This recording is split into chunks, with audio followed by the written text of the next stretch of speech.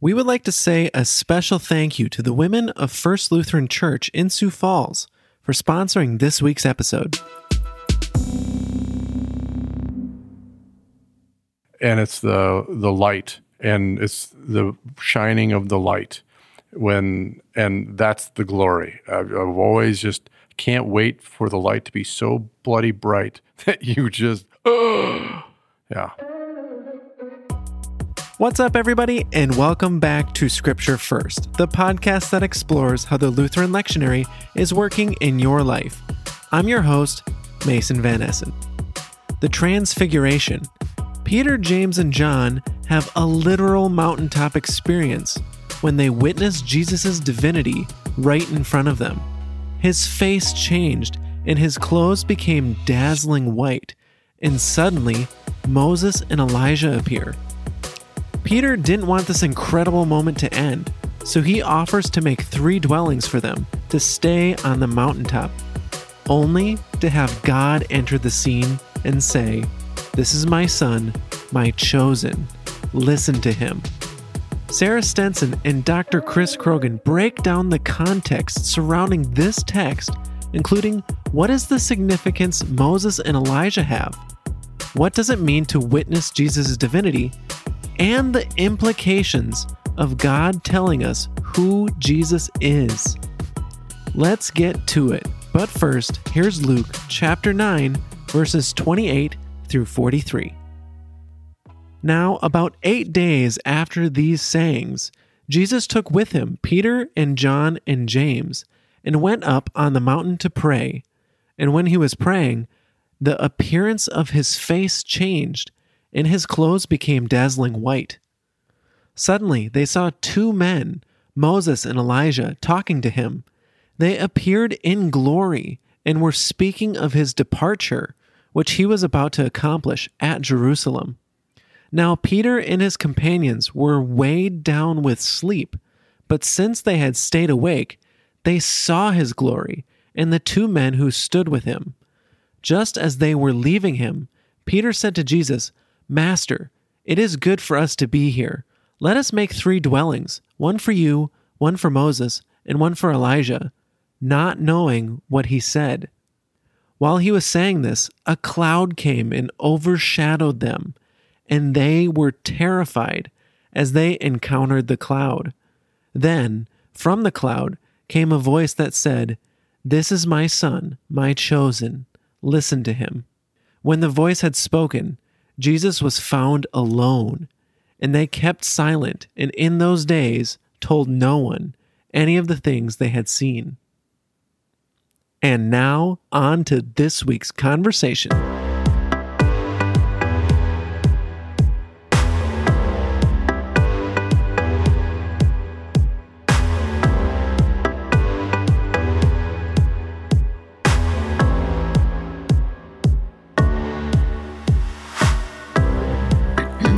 Welcome back to Scripture First. We have both of our co-directors with us this week, Dr. Chris Krogan and Sarah Stenson. Thanks for being here, both of you. Thank you. It's good to be here. So we're in the 9th chapter of Luke, and we're in a story that many would find familiar, Transfiguration, but can we just have a little context, what's happening beforehand, especially within Luke's gospel? Right. So this is verse 28 now, about 8 days after these sayings, ... So the context there is, this is referring back to Peter's confession that Jesus is the Christ, to which Jesus responds, he'll suffer, be killed, on the 3rd day be raised. And then he has statements about taking up the cross. So it was 8 days after all of those events and statements had happened that this text now picks up the story. So we had over a full week for them to let the biggest news marinate. Exactly. Yeah, to let that marinate for a while. Yeah. Let's sit on, and then all of a sudden they're headed up a mountain. Yep. Yeah, and it's Peter and John and James. A couple weeks ago, we had the ordination text with Peter, John, and James being called from their vocation as fishermen, and now the adventure continues. They're central characters, right? They dropped everything, and now, having dropped everything, they're sitting there with Jesus. So they are constantly, these 3 have been pointed out as important characters in Luke specifically. Yep. Any particular reason why those three are specifically called out here? Wouldn't be able to tell you textually why. It just Luke seems to have their names at the tip of his pen. I don't mean to be the tripped out millennial here, but yes. okay, as we go into this, it sounds like it's an unrealistic, actual tripped out dream, because it starts talking, and we start getting a hint of this right here. The appearance of his face changed. We start seeing clouds. We start seeing bright white. It's very vivid and very visual, I think this gospel reading is, and it doesn't fully make a lot of sense. So hopefully as we're going through this, you can help make a little bit of sense of it. But the first thing it says is what I allude to. It says the appearance of his face changed and his clothes became dazzling white. Yep. Mm-hmm. So he's praying on the mountain. This mountain and this is where God often encounters. This is like Moses, and so up on a mountain, it's a holy place. So that's the first thing that happens. Then in praying, you are actually in conversation with God, and so this is why. And while he was praying, all of a sudden God's countenance fell upon him, and so this is part of what's going on. Thus, much like Moses' face was glowing after being on the mountain and running into God. Mm-hmm. So this is the same kind of imagery here, is you run into God and all sin has been killed. When your sin's killed, you start glowing. Well, it's purified, right? Right. Yeah. You become something that is not associated with sin. Yeah. So this is an important piece of why this dazzling white, why there's this purity here, that is something that no one can actually comprehend. Which makes sense, because we were talking beforehand, and we were saying that when he's dazzling white, you just said he's removed of all sin. Prior to this, we're well into Luke at this point. Jesus had been baptized into sin. Mm-hmm. Mm-hmm. So my question would have been, well, why would he be appearing dazzling white if he'd been already under the law, baptized into sin? But obviously, if you run into God, the sin is removed in that moment. But he is God. Right. That's the other piece to hold on to here. With all of it, with his face changed, his clothes became dazzling white. He is God. So that's what Peter, John, and James are witnessing. They're witnessing divinity, dazzling white. And you're right, he was baptized into sin, and he's about to return to actually fully take on our sin in his flesh. But now, and just so that when we talk about this being baptized into sin as well as taking on sin, he's not committing the acts of. Right. Mm-hmm. So when he's baptized into sin, it's not like, now he's dirty. That all of a sudden what he does is he's going to own sin, our sin, which we'll see will end up getting him bloodied. But that's part of the dazzling white. Now we're going to go from white, absolutely clean, but and we'll see this in the later parts of the text. He's not going to let it stay that way. He's going to actually come down off that mountain. Right. So he's baptized into sin, but he still is sinless. Yeah. Yeah, he who knew no sin. Right. That is the most confusing thing. I know we've talked about it a lot, and I know it's supposed to make sense, but that makes absolutely no sense. So and you can think of it this way, when Jesus takes on the sin of the world, he also says, pick up your cross and follow me. Mm-hmm. So that's what he means by this also. So when you think about it, he is going to suffer the consequence of sin, which is actually taking on somebody else's sin. So you guys in your life will actually suffer because somebody sinned, and it won't be your activity. That's literally carrying the cross, is to be subject to somebody else's sin and not defend yourself from it, not try to run away from it, not claim, I'm better, or it literally is owning their sin. That's what we mean by he was baptized into the sin of the world. He's not self-preserving from it. So that's kind of what we mean by he's taking on the sin of the world. Does that help, Carrie? Yeah. Yeah. But that's important, which is why then this is important of this text, because he's on the mountain and then he's going to walk down into Jerusalem and own our sin. In the flesh. Mm-hmm. So continuing on to the 30th verse, they saw two men, Moses and Elijah. And maybe it'd be a good time just to say who's Moses, who's Elijah, why are they there? Right. So Moses and Elijah. Moses, of course, represents the law. He is kind of the law in the Old Testament, the Ten Commandments. That's Moses. Elijah is a prophet. So what we have in that moment of Moses and Elijah talking to Christ is the law and the prophets, and everything in the law and the prophets were actually pointing to Christ. We know that was actually the job of the prophet. He's coming. He's coming. The one God promised is coming. And now they're actually talking to Christ because here he is. So the tradition is that Moses wrote the Pentateuch, Yep. which is called the law. It's not just that he gave you the commandments, but that he wrote. And so what you see in the Pentateuch is the promise of Christ coming out. And so the law and the prophets, remember we said, he's coming, he's coming, he's coming in the Old Testament. That's all the Old Testament says. Well, this is in the law and the prophets. And so that's a promise given. Now Christ is the promise now here. And so that's part which is important. He is having a conversation with the law and the prophets. And then as we're going to get to a little bit later in a few more verses, is those two men now disappear. And all you have Right. left standing is Christ. There is no more, he's coming, is there.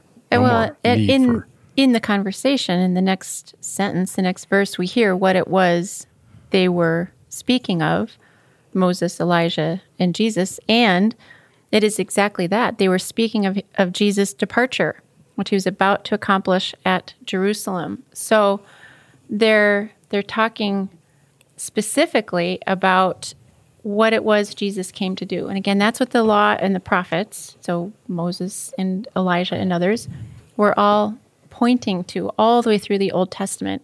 They're all pointing to exactly now what they're talking about, his departure. And the Greek, by the way, the word is Exodus. So it literally is Exodus. And they knew, Moses and Elijah knew, just as did Christ, what was about to happen. And it is actually finally the fulfillment of the law and the prophets. And it's about to come to an end now in Christ. So when you say the law, Dr. Krogan, you referred to it as the first 5 books Yep. of The Scripture. Torah. The is Torah. The way, Yeah. Yep. Is that all it means? Or, I mean, when you say fulfilled the law, what do you mean by that? Because we've said that a couple times, but... Right. And so, so the promises that are given in the Torah about Christ coming, that's part of the fulfillment, but it's also the telos, which is the end of it. That is to say, the things that are going to restrict us in the Decalogue, that's the commandments now. So we've used 2 fancy words. We used the Pentateuch, which is 5, first 5 books. We're not supposed to use fancy words. 10, so we want to explain this. The Decalogue, which the Decalogue all flows out of the first commandment, which is, I am the Lord your God, you shall have no other gods. It gets fulfilled in Christ because Christ actually gives you faith in God now, as opposed to faith in your ability to do.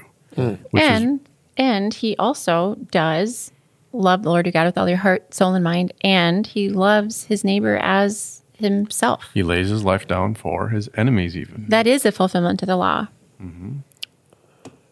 This could be a totally aside, but I'm just curious.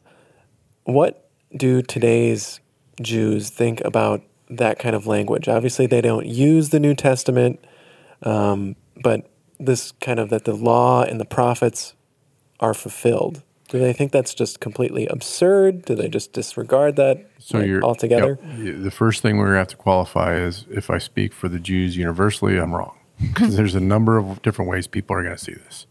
But majority of what we call practicing Jews, people that are from Orthodox to even a Reformed, they're going to still be saying, no, he's coming, he's coming, he's coming. They're not going to say he's here. So they're like, they can and should point to, yeah, Messiah is coming. But they aren't going to think of Messiah like Christ, which is what stunned the Apostle Paul. Is Messiah was not, in their mind, going to suffer death. He's going to come back and bring a reign that makes them full Israel. And so that's a whole nother way of understanding it. And it's going to be, this is the King of David and all that kind of stuff. So it's not going to be this curse that we are talking about, that Christ is going to curse the law. No, he's going to make the law available to all people, and the world will be a better place because the Messiah will come and make universal the Torah on all nations. This is a whole nother way of going about it. So, And thank you. Yeah. yeah. Okay, so continuing on, in verse 32, again, it continues with the description, and it says that Peter and his companions were weighed down with sleep, but since they had stayed awake, they saw his glory and the two men who stood with him. And it continues on. But first of all, what was, when it says that they saw his glory and the two men who stood with him, first of all, my first question, were they all kind of still amplified with light, or was it mainly just Jesus? Because I feel like it was all of them because of what's to come in the next verses. But maybe I'm wrong. It doesn't say specifically that Moses and Elijah were faces had changed or were dazzling white. That, as I'm reading it, is specific to Jesus. One of the things here, though, on they saw his glory, and glory is up there in verse 31 as well. The Greek word there is doxa, and what that means specifically is to manifest a divine quality or to manifest God. So they are, in verse 31, and now verse 32, what Peter, John, and James are seeing is the glory, Jesus' glory, and that is actually him, his manifestation. He is manifesting God. He is God. That's what they're seeing, which is, by the way, why his face changed. His clothes are dazzling white. This is all God. And to experience God in glory, and this is an important part that we have to recognize. You sit there and say, there's Moses, and didn't he die, and Elijah, and right. And are we, so the disciples are witnessing an event that literally is outside the law. They are witnessing an eternal manifestation right there on the mountain. Because, and this is God's glory, God's glory is eternity, not something bound in this earth and time, which is why it's this overwhelming, like, whoa, you are literally have heaven here on earth kind of situation right now with these guys, because they are in the new creation form, which is a whole nother glory. So you just can, this is that glimpse into heaven kind of thing. And there's no law here. It's not anything that you could comprehend. So when you see God's glory, it's just like overwhelming. One of my favorite songs is the one that at the very end. Oh no, I've lost it. We'll have to probably edit this out. Who's the author? No, we're going to keep No, this going. What movie? It's a hymn. It's a hymn. Okay. It's a hymn at the very end, and it's the last. It's "O Day Full of Grace," and in the very last stanza, and it's the light, and it's the shining of the light, and that's the glory. I've always just can't wait for the light to be so bloody bright that you just yeah. Oh my goodness, Krogan. You've made me all like reminiscing It's now. cool. But I love that song. Did you find the verses, Adam, on the last stanza of "O Day Full of Grace"? Yeah. And With joy we depart endless- for fatherland, where God our Father is dwelling. We're ready for his mansion stand, where heaven with praise is swelling.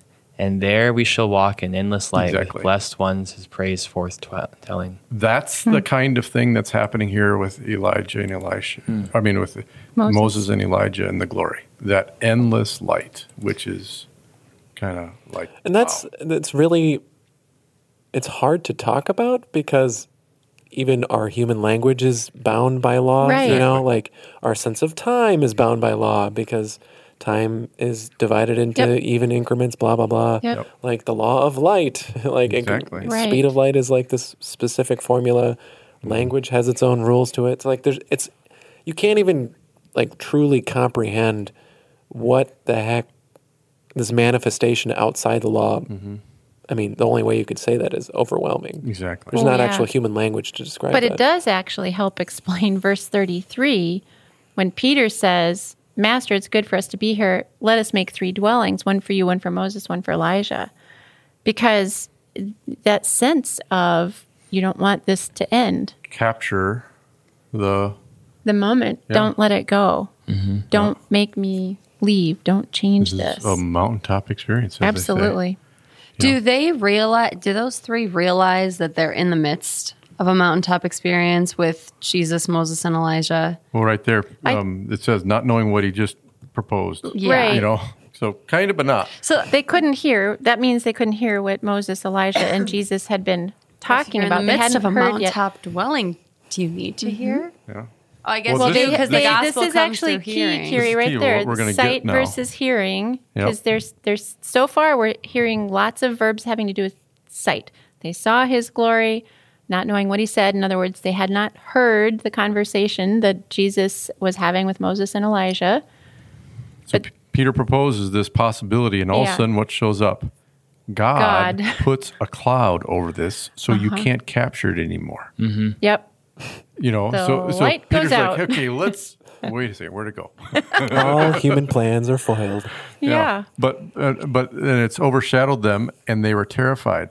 And so this is again encountering the glory of God is not. I mean, for a moment it was like this is cool, but no, this is scary. But so here's one of my, I like this Greek word. It's overshadowed. So a cloud came and overshadowed them. The Greek word is episkiazo, which is the overshadow. It's used in the New Testament as God's overshadowing presence. So it's accurate to say overshadowed, but it's God's overshadowing presence, which always brings about his plan or his will.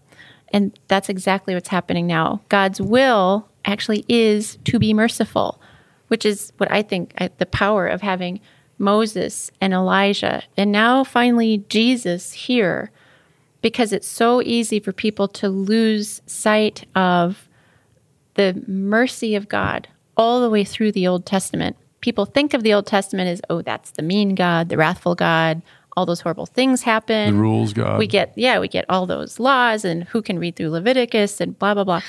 Jesus is all the way through the Old Testament. And specifically, You it's just blah blah blah Leviticus. I 100% blah, blah, blah Leviticus. Yeah, don't blah, blah, blah Leviticus. standing My mother-in-law by blah, reads blah, through blah. Leviticus every single year, so... Oh, blah, blah, blah Leviticus. But God's mercy is what it's so easy to lose sight of. And that is the will of God, finally, is to be merciful, which is this overshadowing his presence here with Peter, John, and James. But then losing their ability to have their eyes on it, Yep. it became terrified. Yeah. So that's the key And too. then, Go ahead. as God tends to do when one is terrified when encountering God, then from the cloud came a voice that said, "This is my son, my chosen, listen to him." So this, of course, echoes back to Jesus' baptism, where God speaks to Jesus directly in that moment of his baptism. "You are my son, my beloved. With you I am well pleased." Now we get an echo of that, but he's not simply speaking to Jesus here. He's actually speaking to Peter, John, and James, the ones who are now hearing God. We've moved from sight to hearing. And he's telling them who Jesus is. My son, my chosen, listen to him. Which now he's saying to us as well. Listen to him. And don't watch him. Yeah. Right. Listen to him. Don't rely faith on the comes eyes. through hearing, not through sight. Mm-hmm. Sight, it'll kill you. So now we're going to sustain you here in this time where you're still stuck in the law that is on this earth, which is going to be hearing a promise not because when we see something, we will start to assess it, be self-conscious of it, judge it. When you hear something, it actually functions on you. Mm-hmm. Well, is that why after the voice finished, it says that Jesus was alone? Because at that point in time, it was only listen to him. You don't have to listen to the law and the prophets because they were always foreshadowing about him. Mm-hmm. Now, Here he stands alone, right? Mm-hmm. That's it. I'm alone. Listen to me. Yep. And they kept silent. And why do they always do that? And in those days, Well, they have told to. no one. Luke has to say in those days told no one because the fact that it's now written in these Gospels, now Luke, they told someone because this is how we know about Because it's it. written. Yeah. Exactly. Right. So there's always the kind of the, Caveat. in those days, they told no one. And the reason for that, and sometimes this is referred to as the messianic secret, but the reason is because Jesus' mission, his ministry, what he had come to do, had not yet been accomplished. So after Jesus' death and resurrection, then all these things they had seen and experienced could be told, and then they were told actually by the apostles. So, something about the transfiguration that I think is really important is we like things that are bright and shiny and new. But Jesus actually isn't here to give us a glory or bright and shiny and new. He's actually here to enter us back into this old world. So they can't make a tabernacle where it's going to be comfortable, which is one of the dwellings. That's 3 dwellings, tabernacles, which is a place of comfort, right? Nope. You're not going to be in a place on the mountain of comfort, which is, let's go backpacking and get away from this world. Nope. You're going to be sent back into the world to deal with the world and everything. You're freed to do that, but you end up dealing with sin, which is what Jesus fascinatingly has these beautiful white clothes. And when he's hanging on the cross, what's left? Nothing. Death. He's even stripped of the glory, which is one of the things. So, and this is the end of Epiphany. Epiphany is bookended by, this is my son, at the beginning with baptism, and so there's this bookend, and God chose him to now go in and start the process that we end up in Lent, which is taking on the sin of the world.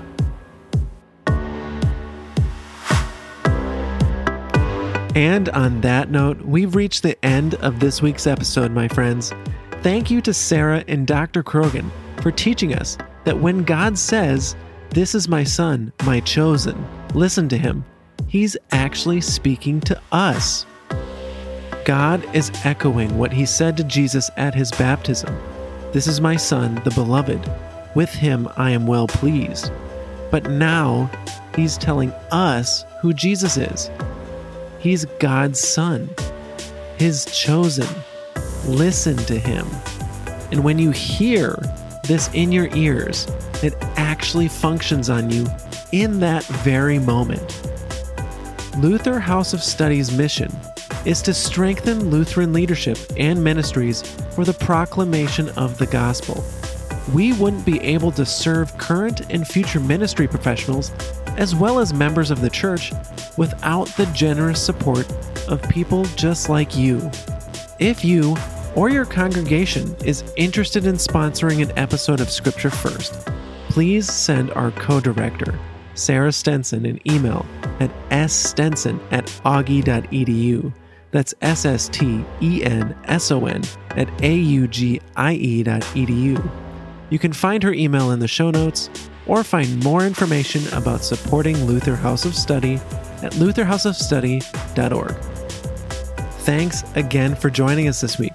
Remember, God has told you who Jesus is. We'll see you next time on Scripture First.